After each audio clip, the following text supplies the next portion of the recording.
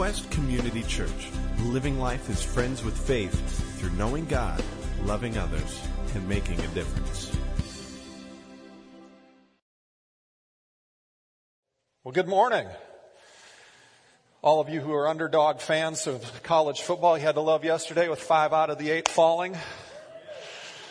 And our team won, so that makes it even better, right? All right. I know my team lost. I'm an Oregon Duck fan. For those of you who don't know, my team started the fall of the top people this week. But hey, we're starting a new series today called Coached by the Greats, whiteboard lessons from history's game changers. And before we jump into today's message, I want to talk a little bit about what you're going to gain from this series. You're going to gain a number of things. You're going to gain an answer to the question, is the Bible primarily about you and how you should live? Or is the Bible primarily about Jesus and the good news of his love? And we're going to illustrate that because it's really important to understand the answer to that question because it helps us understand the Bible. And so often our misunderstanding of the Bible is because we don't understand that. It's also going to show us how the Old Testament and New Testaments are really one story. And it's going to make the Old Testament for you make a whole lot more sense to you. And we're going to learn, along the way, we're going to learn some lessons about living in faith in a way that makes a difference, makes our lives make a difference, makes it make a difference for the growth of our own lives. And we're going to get a deeper appreciation and experience, I think, through this time of how much God loves us, how patient he is with us, how kind he is, and how powerful he is and wants to be in our life, and how close he is to our daily lives. Now, I grew up playing sports pretty much every minute I had outside of sleeping, eating, and working, and going to school. I mean, that was all you could do in Keister, Minnesota. There wasn't anything else to do growing up. And all throughout my life, I've enjoyed and really admired great coaches, even the coaches that I don't like to cheer for their teams, like Coach K or John Wooden or Tom Landry or Vince Lombardi or Dean Smith or Nick Saban or Bill Belichick. I don't like to cheer for their teams, but I really admire them as coaches. In fact, I have to admit, if I were in a game and I needed some really good coaching at a pivotal point, I would want one of them to step into my huddle with a whiteboard and give me the lesson. And I would be all ears, even though I don't like cheering for their teams. Now, one common metaphor in life that we've all experienced is that life is a race. Life is a game. We've all experienced that metaphor. In fact, the Bible even uses that metaphor in Hebrews 11 and 12. It talks about life as a race. And Hebrews 11 is this chapter that we've nicknamed in Christian circles the Heroes of Faith chapter. And it begins with a famously quoted statement that says, "Now faith is confidence in what we hope for and assurance about what we do not see." And then it goes on to list a whole bunch of names, Abel and Enoch and Noah and Abraham and Isaac and David and just so many others. And it goes on to enumerate how these people were such great people of faith. And frankly, they really are. I mean, think about it. 3.8 billion of the people on today's planet, out of the 7.3 billion people, all laud these people as great people. That's pretty great indeed. Not very many people are known or revered by that many people in all of history. Hebrews goes on to describe these people as people who accomplished great military or political or spiritual feats, or they describe them as the people who were cast out and persecuted for standing up for what is right. And they even describe some of the people of the greats as ordinary moms who had faith for their children. It takes us from the halls of palaces to the inner courts of the temple to the persecuted outcasts to the ordinary mom and dad raising a family, and describes people of great faith in all of those categories. And it says this, it says, "These were all commended for their faith, yet none of them received what had been promised, since God had planned something better for us, so that only together with us would they be made perfect." And then we get to the core verse of our series, which is Hebrews 12, verse 1, and it starts off reading this way. It says, "Therefore, since we are surrounded by such a great cloud of witnesses." That's a really interesting metaphor. It describes all of the people who have gone before us, all the greats of faith, all the people who have gone before us as this great cloud of witnesses looking down on us, cheering for us in this stadium of life. And to me, I don't know about you, but that's a pretty motivating and encouraging picture to think about all these greats throughout history, all these people of faith cheering for you and I. And the question of this whole series is going to be this: what if some of these greats could come out of that cloud of witnesses, come out of the stands, come down into the huddle with us in a pivotal moment of life and give us a key whiteboard lesson to help us run this race really well? It goes on to describe the impact that this great cloud of witnesses can have and what we gain from them, even in thinking about them. It says, because of that, let us throw off everything that hinders and the sin that so easily entangles, and let us run with perseverance the race marked out for us, fixing our eyes on Jesus, the pioneer and perfecter of our faith. So, coached by the greats kind of leaves us with this idea that there also is a desire in each one of us to be great, isn't there? We all want to be great in some way. However we define that, we may define it different ways. But this passage today actually throws a kink, I think, into the way that we tend to normally think about greatness that we really need to wrestle with. Because if we think about this passage and looking at these heroes of the faith like we think about today, then what we're going to walk away from each week is the lesson being, we're supposed to be like Coach K, or we're supposed to be like Michael Jordan, right? For lack of a better illustration. And what that leads us to is hopelessness and despair. Because every single one of us knows we can't be like Coach K. And no matter, even though I played sports all my life, no matter how much I practiced, no matter how hard I worked, I was never going to be Michael Jordan. And see, if we approach the greats of the Bible in that same way, they will be completely unrelatable to us. And if we filter our grid of greatness over them in that way, they will also be well beyond us. And it'll become disillusioning to us. We won't be able to be the inspiring great people that God is actually inviting us to be. Because the invitation of this passage is indeed that God wants each and every one of us to be great, one of these greats of faith. He wants you to be a great. And that's his plan for you. That's his invitation for you, to throw off everything that hinders and run the race toward perfection. So how do we make this exploration of these people something that works for us, something that makes this accessible, something that actually makes a real meaningful difference in our life? It describes faith this way. Faith is something not yet realized. While at the same time, it's something that focuses us. It's something that motivates us. It's something that causes us to move in a direction, right?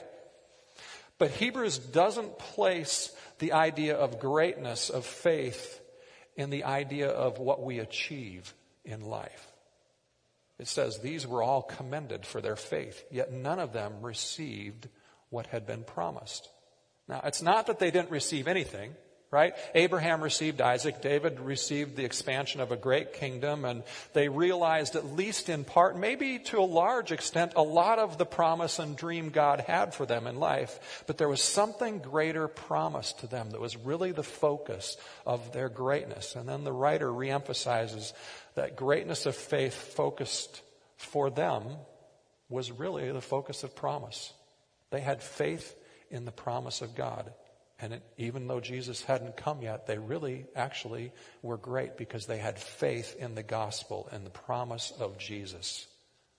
See, though the realization for each one of them of that promise was incomplete, just as it's incomplete for us in our life, right? The promise of the redemption, the promise of everything we hope for is incomplete in our life, just like theirs. There was still great, valuable lessons of faith that they teach us, and it was all focused on the gospel. And really it comes down to this: it's because they're all just like us. They're not any different than you and I, the people we're going to explore in this series. I mean, this text essentially says to us, there are many great people, but there's only one hero. And that one hero is Jesus, the pioneer and perfecter of our faith. And the invitation is for each one of us to live in that kind of great faith that fixes our eyes on the one hero of all. There are so many greats, and you are invited to be one of them, but there's only one hero. Now, some of you are probably thinking, well, Ross, that's just a really simple point. It's kind of obvious, right? That's kind of one of those duh points. But even as obvious as it is, our struggles and our difficulty in understanding the Bible often betray the fact that we don't really get this lesson well in life. We don't get this simple point down because we tend to read these great people listed in Hebrews 11, these Old Testament people, these great characters, even from Sunday school, we tend to read them as being examples of how we should behave, how we should believe, how we should think.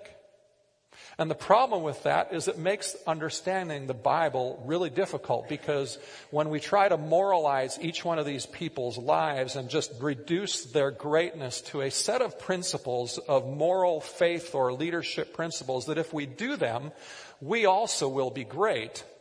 When we moralize them like that, it becomes difficult to live up to those morals, for one. And also because when we look at these people, sometimes we question, were they really that great morally? Because they have some pretty huge flaws. And we end up leaving the Bible being disillusioned because some of the Hebrews 11 people mentioned are not so morally hot. So the key question comes down, what is the Bible basically about? Is the Bible about you and how you should live primarily?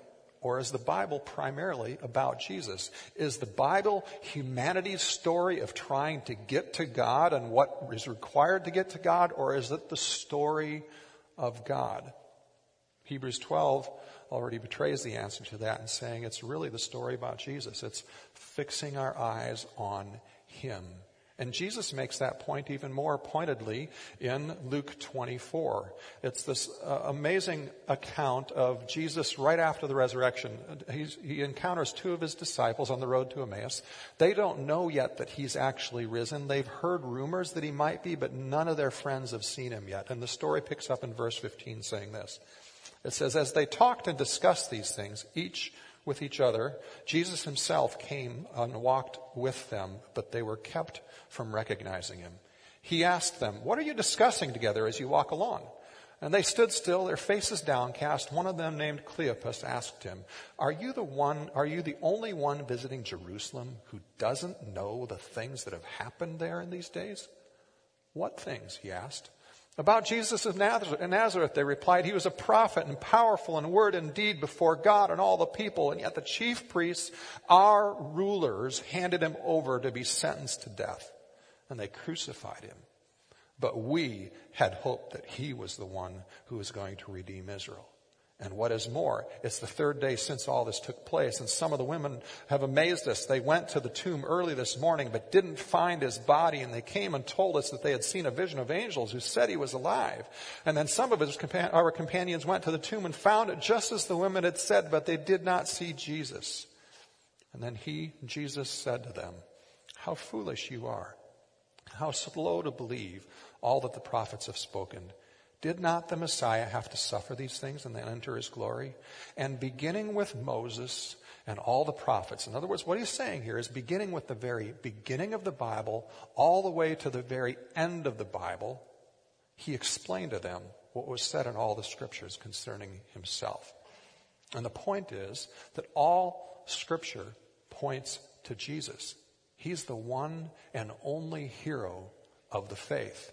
The Bible, first and foremost, is not the story of man trying to get to God. It's not the story of great people's principles that we're to emulate, although there are those principles, just like we can study anybody in history and find great principles that we may want to emulate. The Bible is about the good news of God loving us, about the patience of God and the pursuit of God to rescue us and come to us in our brokenness and bring healing. It's about Jesus. It's about the gospel. And gospel actually means good news. You see, when you read any part of the Bible, whether it's creation or whether it's the fall or whether it's Noah or Samson or David or whether it's the Jewish temple rituals or the Old Testament law, you cannot understand them apart from Jesus. You see, it's easy to read the Bible and look at the great stories and see Samson and Delilah and go, well, the moral of the story there is don't compromise. And the moral of the story there is that sexual temptation is so powerful that it could make even the best of people to compromise, right? Or we could look at the story of David and Bathsheba and say, well, the moral of the story there is don't commit adultery because it has not only bad ramifications for your own relationships, but it affects generations of people after you in negative ways. Or we could talk about Daniel, and the moral of the story there is uncompromising courage. And it's easy just to make the lessons of these great Bible characters about good morals. But what Jesus is teaching the guys on the road to Emmaus and trying to teach us today is that it's possible to read and study the Bible. It's possible to memorize large portions of the Bible and study all sorts of theology while missing the entire point of the Bible. You see, these two guys, they were familiar with the Bible.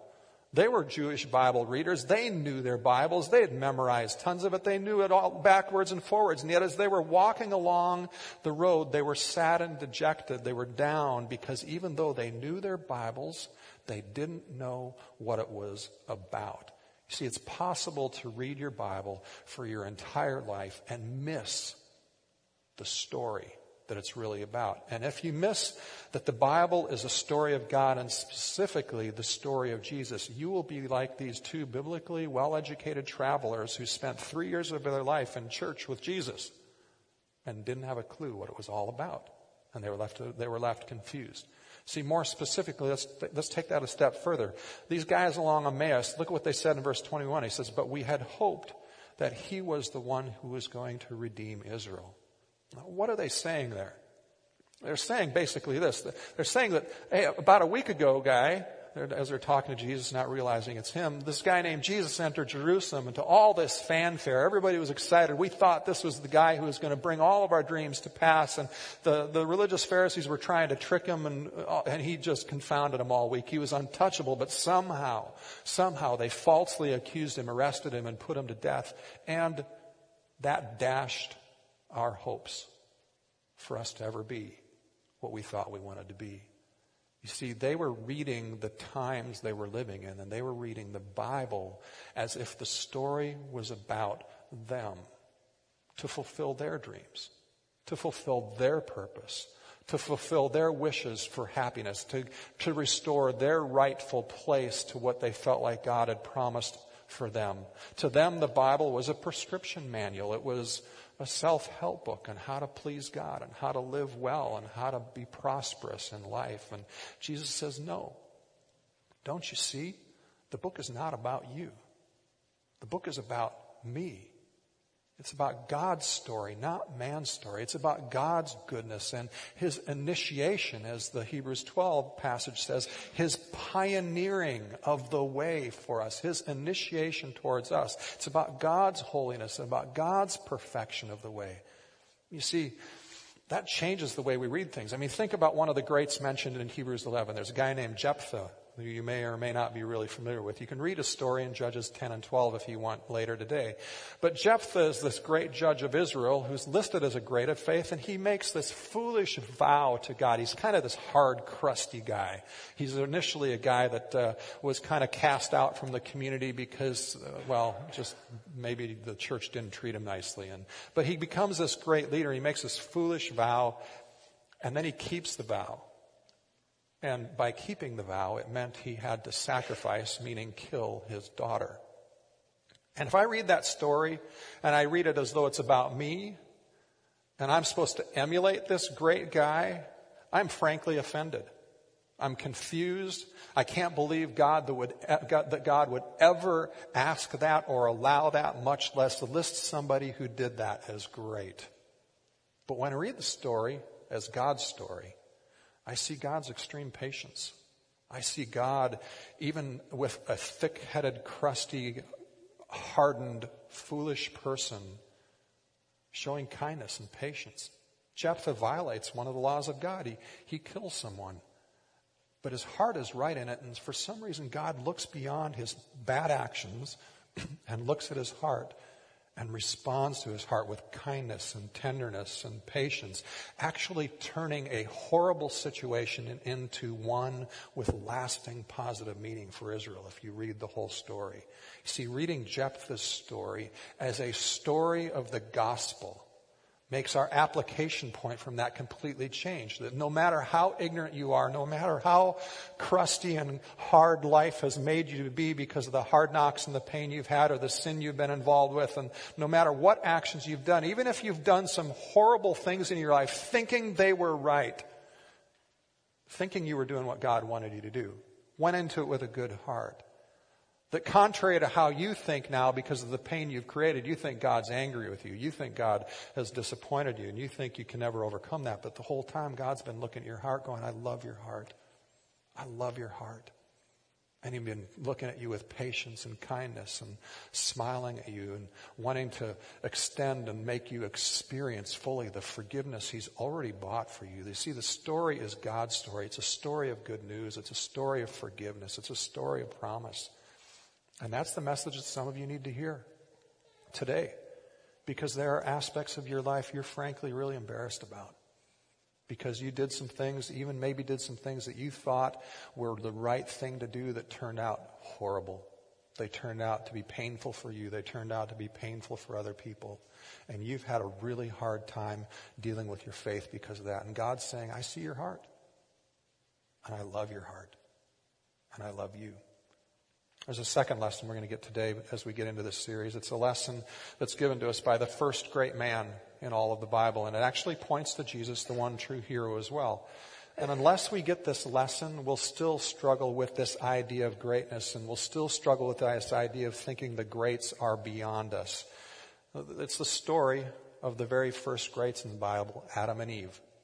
Now, some of you are going, Ross, I thought we were talking about great people. Not the people who messed it all up for the rest of us, right?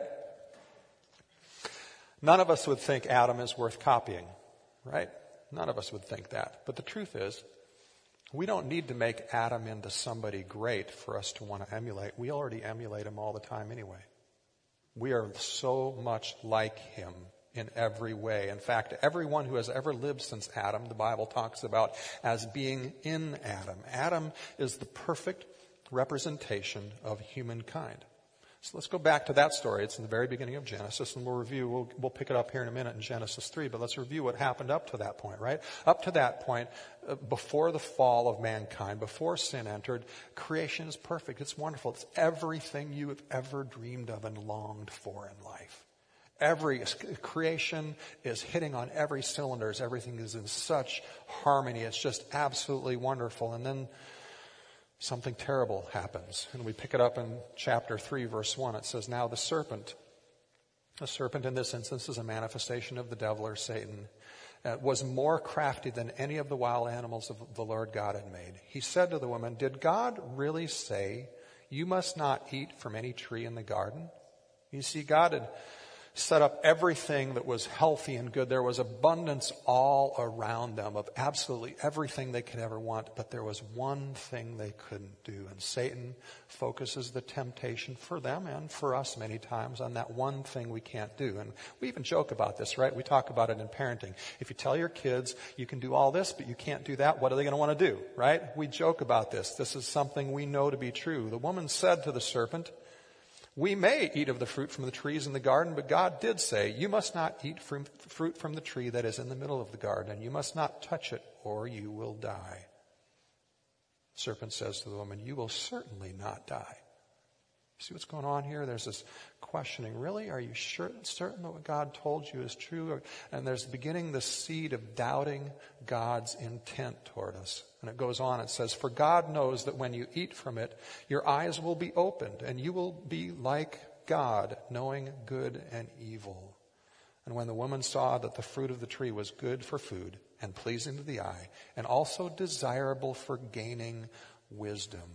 See what's going on here? She's actively doubting the fact that God has provided all the wisdom they need, every provision they need for life already, actively doubting that that's there. And actually that leads to one of the Bible's recurring themes, that our pursuit of wisdom so often is just foolishness and not true wisdom. She took some and ate it. She also gave some to her husband who was with her, and he ate it. And then listen to this.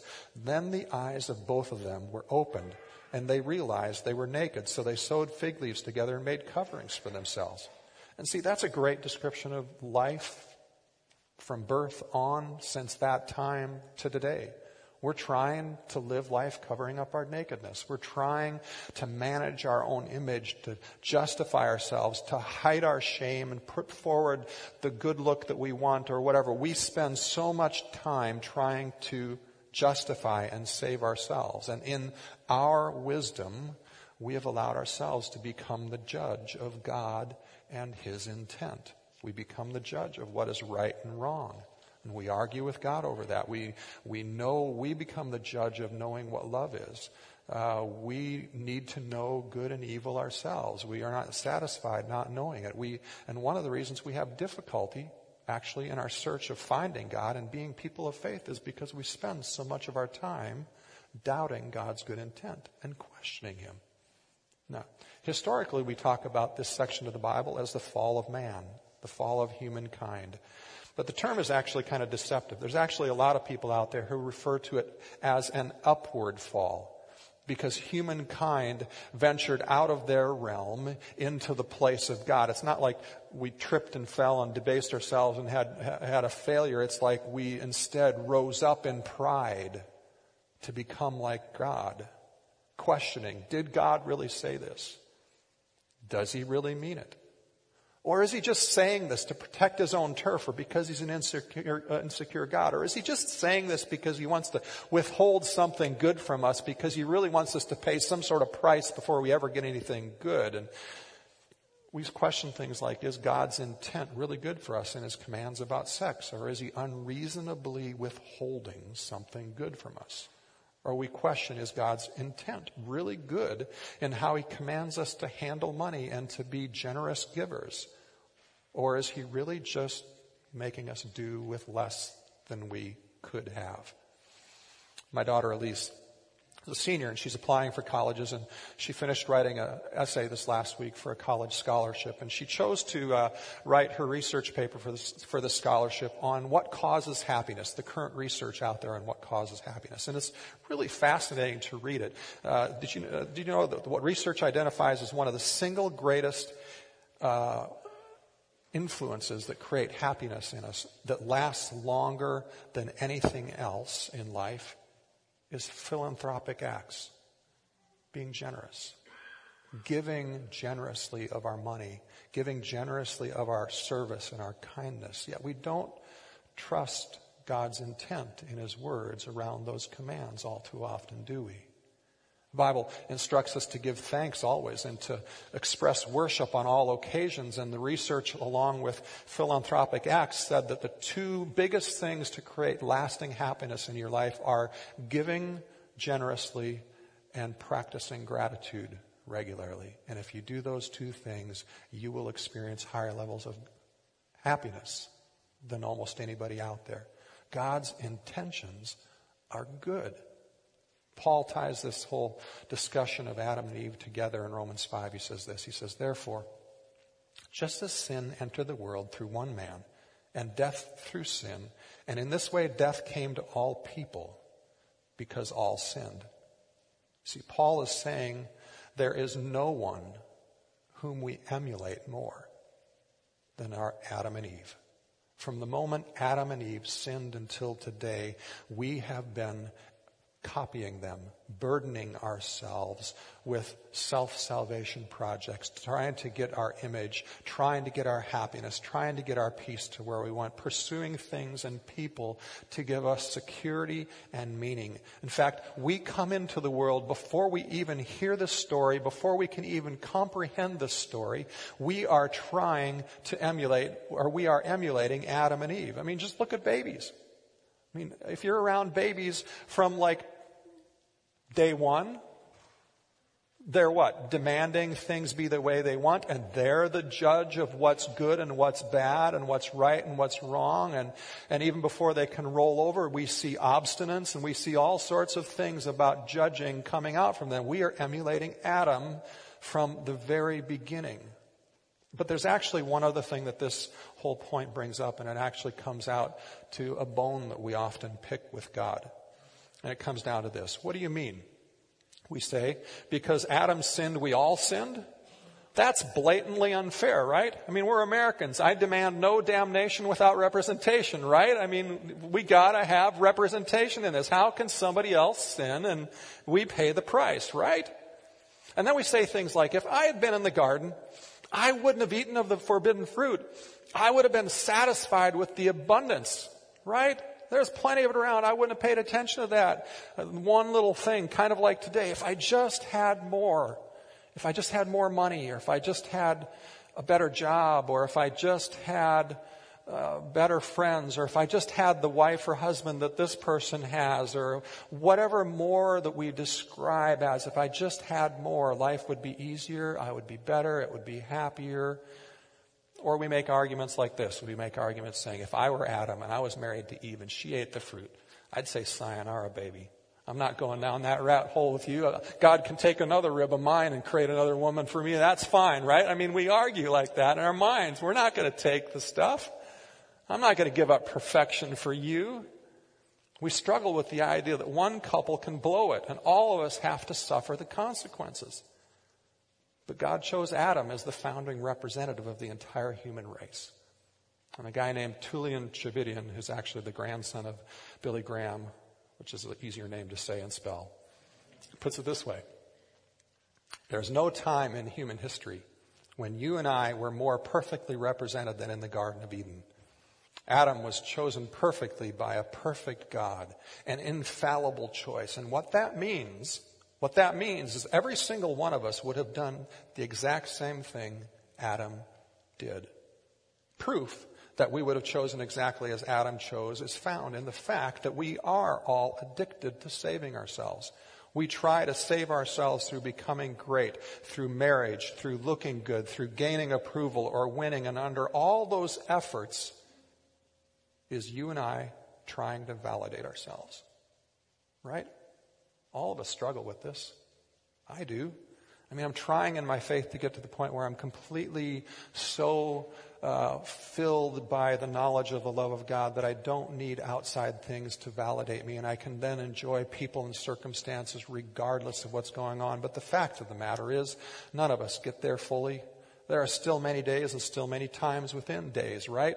When things don't go well in your job, like, maybe I go home some days on Sundays and I go, I didn't preach very well today, and our church isn't growing fast enough. I start questioning God or questioning myself and trying to seek validation. Or there are days when my fantastic kids are going through a normal challenge and I find myself struggling with inner self-talk saying, man, I'm just not a good enough parent, because if I was a better parent, they wouldn't be struggling with this, right? And you go there too. Or there's times I think about, oh man, if I just discipline myself, what about health? If I just did this better, I'd feel better about myself.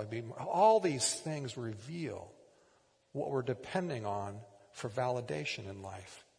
They reveal our self-salvation projects we're focused on, where we're not trusting God. You see, the sin of Adam and Eve falling upward into what we think is wisdom and freedom is really foolishness and slavery to sin and a drivenness to have to validate ourselves. We are all so much like Adam and Eve. And every great person of the faith that we're going to look at is perfectly represented by Adam as well, just like you and I. They are no different than you and I. They are ordinary, sometimes even horrible people who have become greats of the faith. And the good news is that many of the greats, though there are many greats, of which you are invited to be one of them, there's only one hero. Paul compares Adam and Jesus in Romans 5. He says this. He says, the judgment followed one sin, Adam's sin, and brought condemnation. But the gift of Christ followed many trespasses and brought justification. For just as through the disobedience of one man, Adam, the many were made sinners, so also through the obedience of the one man, Jesus, the many will be made righteous. See, Jesus is the true and better Adam. He's the true and better Abraham. He's the true and better Moses. He's the true and better Noah. Of all the stories that we're going to look like, he is the focus of the entire Bible. It is his promise His promise of undying, undeniable, indomitably pursuing love that is the focus of the story of the Bible and the focus of our faith. Gerhard Ford, a renowned Lutheran theologian of the 20th century, talks about the fall and redemption of mankind this way. And worship team, you can come on up. He says, through the story of the fall and redemption of mankind, the gospel is sometimes presented to people as a program that will empower them to exercise their free will and climb the heights of morality where Adam failed. The problem is that this attempt at climbing is a manifestation of the very sin we are redeemed from. To avoid the implication that what we as sinners really need is climbing lessons, we need to understand the difference between what makes the greats of faith great and the one true hero of the Bible of all of human history, Jesus. See, faith in the promise of God, in the gospel, faith in Jesus, even before that first Christmas, is what made these men and women great. But the only hero is the one on whom we fix our gaze, Jesus. And along the way, as we continue this series, we're going to learn some fantastic lessons about God's patience and be inspired by some moments of how faithful and how generous and how kind He can be. And we're going to be inspired by how each of these men and women discovered a way in the difficulties and sometimes just in the, frankly, boredom and ordinariness of life, learned to live a life focused on the promise of the gospel, even before that first Christmas. Their faith, thereby saving them.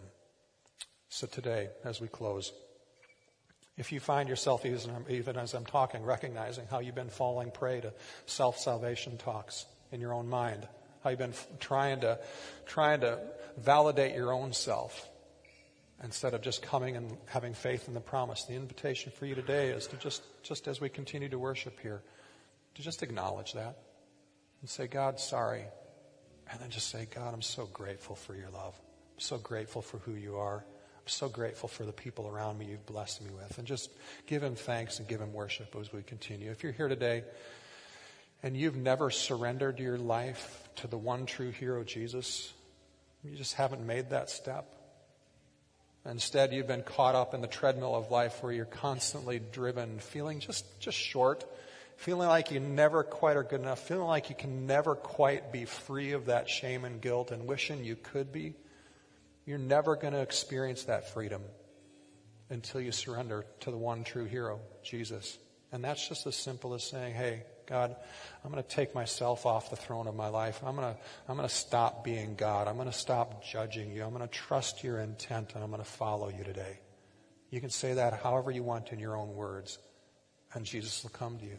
He'll save you, and He'll walk with you and give you His Holy Spirit. And each day you will progress in learning to live in that place of deep acceptance and the promise every day. Lord, we're just grateful for your presence today. Thank you. Thank you that we have this great cloud of witnesses that we can learn about throughout this series. But Lord, thank you most of all that you are the one true hero. Lord, I pray that you just come and continue to make yourself and your love and your patience and your kindness, your forgiveness, your belief in us, your undying belief in who you created us to be, that would become a reality and we would trust you in that we would place our faith in you daily in that. And Lord, for those here who may be doing that for the first time, I pray that your Spirit would come now and you would fill them. They would experience your presence and be drawn to you. Lord, that they'd be able to get off that treadmill and find the rest and the peace you want to give them. In Jesus' name, amen. Just join in worship now. Yeah. He does say, and that's the point of the entire message of the Bible. If you are here today, I felt like God may be saying in that last song, some of you here are mourning some stuff. And God wants to touch that. And He wants to touch it through prayer. So I want to encourage you to get prayer before you leave from somebody, whether it's a friend next door or whether you've joined one of the people praying in the back after service here. just get prayer for that. And if you are here with any other need, physical healing, any other thing going on in your life, we would absolutely love to pray for you. As an application for today, there are a few of these left in the lobby. I should have ordered more. They got taken. So this is the Jesus Storybook Bible. And this is for you with kids, and this is for you even if you don't have kids. One of the things we struggle with, as we talked about in the message, is really understanding the Bible. And this is a fantastic resource for understanding how Jesus is the center of every story in the Bible and how he is the one that every story points to. In fact, Tullian Shavidian, who pastors a large megachurch, actually says he reads this before he does a message. So if you would like this for you and your kids, there are several copies still available out there. If you would like this because you've struggled with understanding the Bible and you're an adult, don't be ashamed. Take one, read it. If you have the money to pay for it, you can go to the cafe and pay $11 for it. If you don't have the money, take one, okay? If we run out and they're not there, we will put this on our web page for purchase at our Amazon store by the middle of the week, and you can come find it there easily. So God bless. Have a great day.